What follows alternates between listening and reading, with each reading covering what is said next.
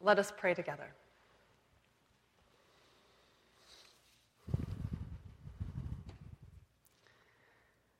God, you come to us in many ways and in many stories. Open our hearts that we might hear your word for us in this text. In Jesus' name we pray. Amen. You know, it is not often that we hear an entire book of the Bible proclaimed during one service. 10 chapters, one book, it's a good read. This morning I've tried to present to you a fair representation of the text. Sadly, a few famous and fabulous plot twists were left out, but I hope you'll read them for yourself. I hope you're able to get a sense for the characters. Esther, beautiful, young, and brave. The king, vain, bumbling, and easily pushed around. Mordecai, yeah, he's faithful and honest. And Haman, ooh, boo, yeah, he is vain and vicious. This story leaves much to ponder and discuss. So this morning, I want to make a few observations about our text and then let the story speak for itself and speak to us.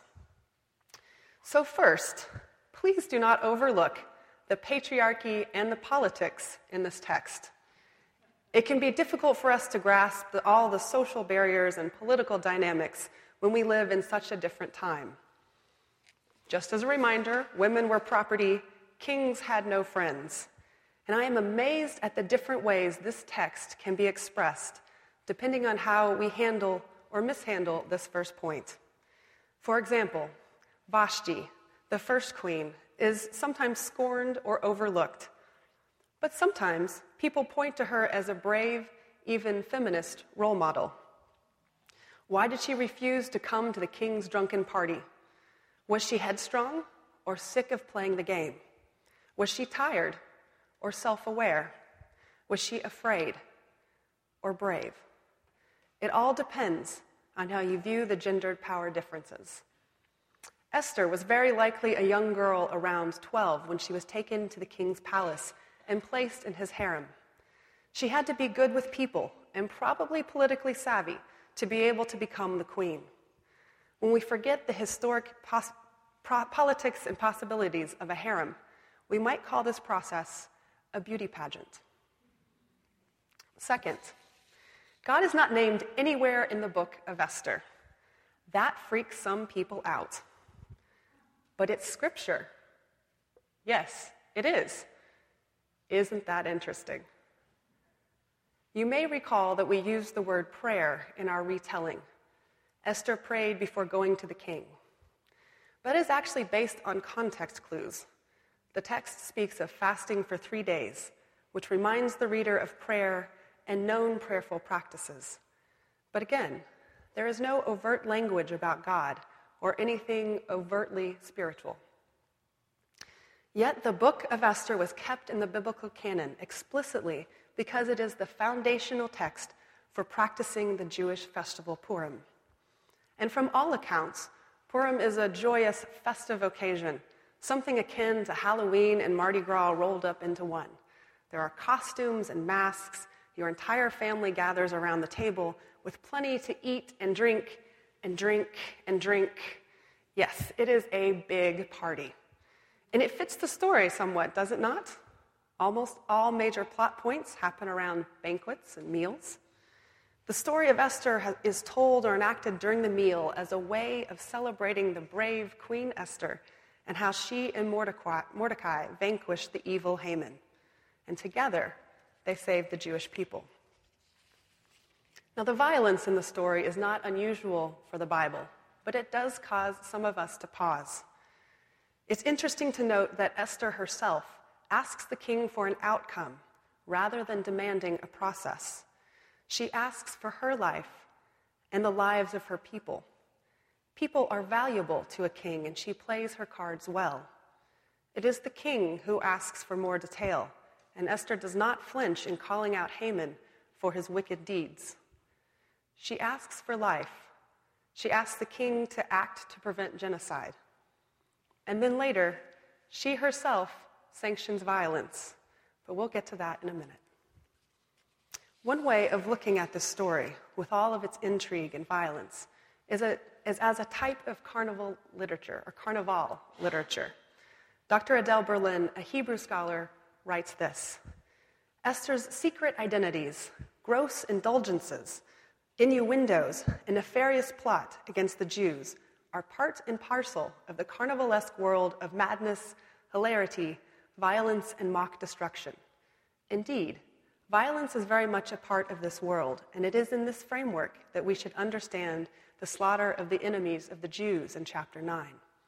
The killing is no more real than anything else in the plot, and is completely in character with the story's carnivalesque nature. It is in this light that we should understand Esther. She goes on to say the largest interpretive problems melt away when the story is taken as a farce or a comedy associated with a carnival. The book sets out a threat to the Jews so that the Jewish audience can watch with glee and laugh with relief as it is overcome.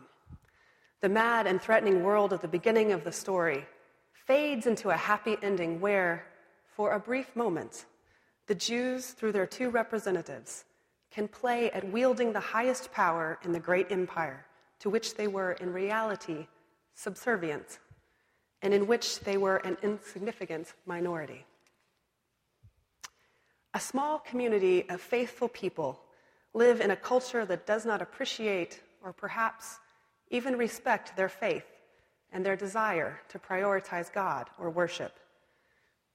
Does any of this sound familiar? So they have a festival, share a meal, throw a party, and watch a movie where the underdogs win in the end. It sounds slightly familiar. I mean, sure, we are not in danger due to our faith, but it is certainly not the norm to be Christian in Marin. I wonder what it would look like if we were to make our own version of this story, a Marin Christian version. What would the face of Haman look like? Would Haman be an assistant coach, a soccer coach perhaps, that requires practice every Sunday morning? Maybe the king is the head of the league and Esther is our star player, and she says, "Let my people go to church." It's not quite right, but the longer I consider the purpose of Esther, it was to give good news about God's providence to a scattered people, a minority in numbers, the more it starts to feel familiar. On Thursday of this past week, I went hunting for a children's storybook to help me prepare for this morning. I thought I'd seen this particular book somewhere on our shelves. I searched all the classrooms in the education building, and I walked over here to our library. I couldn't tell if anyone was inside, so I knocked as I pulled out my keys. Now, I don't usually knock on the library door. I simply use my key and just walk on in. But I did, and once I knocked, I heard rustling and I got nervous. I just disturbed someone, but it was too late to run, so I waited. The door opened to one of our women's small groups, Windows, which meets routinely in our library. I had completely forgotten that this group might be here at such a time. There was immediate interest and excitement at my sudden arrival because I was looking for a book on Esther, and the women were in the throes of a discussion on the same topic. They had just finished their retelling of the story, the whole story, to one another, and they were beginning to discuss what sections popped for them. Their energy was palpable. I was invited to stay, so I took a seat. In that conversation, everyone identified with a slightly different aspect of the reading. If we'd stayed talking all afternoon, we wouldn't have solved the questions we had for the text. For the brief 15 minutes or so we were together, I was fed. I was fed by people struggling to make sense of our life, of their own lives, questions and sensitivities mirrored in the injustice, the brutality, the courage, the wisdom, the humor, the joy of the story of Esther. In the search for meaning together, I experienced laughter, communion, relationship, joy, and wonder brought about by a story that touched many nerves, and in the way that a good story does, left us with more questions than answers. Being in the room, experiencing this faithful gathering, God was not hidden in the text. God's name may not be writ large in the Hebrew, but surely the Spirit was present in our gathering around Esther. And so it is with our God and our faithful community. We gather together, we tell stories, and we feast on each other in the ways that God is moving in our lives. When 2 or more are gathered, there will I be, says the Lord. We are the church. God's name and even God's presence may be hidden in the text in our own life, but the great and holy one who was and is and ever shall be, is, was, and will be present in and among and between us as we ask our hard questions and strive to live faithfully. This morning, we are invited to another type of festival here in San Anselmo, to share in the story of our city and neighborhood at the country fair. I suspect there will be a little less intrigue than what's in Esther, but just as much silliness, joy, and larger-than-life characters. I hope you will share your thoughts and ideas, share your stories with each other and with our community. May we enjoy each other's presence and give thanks to the one who makes life possible. Amen.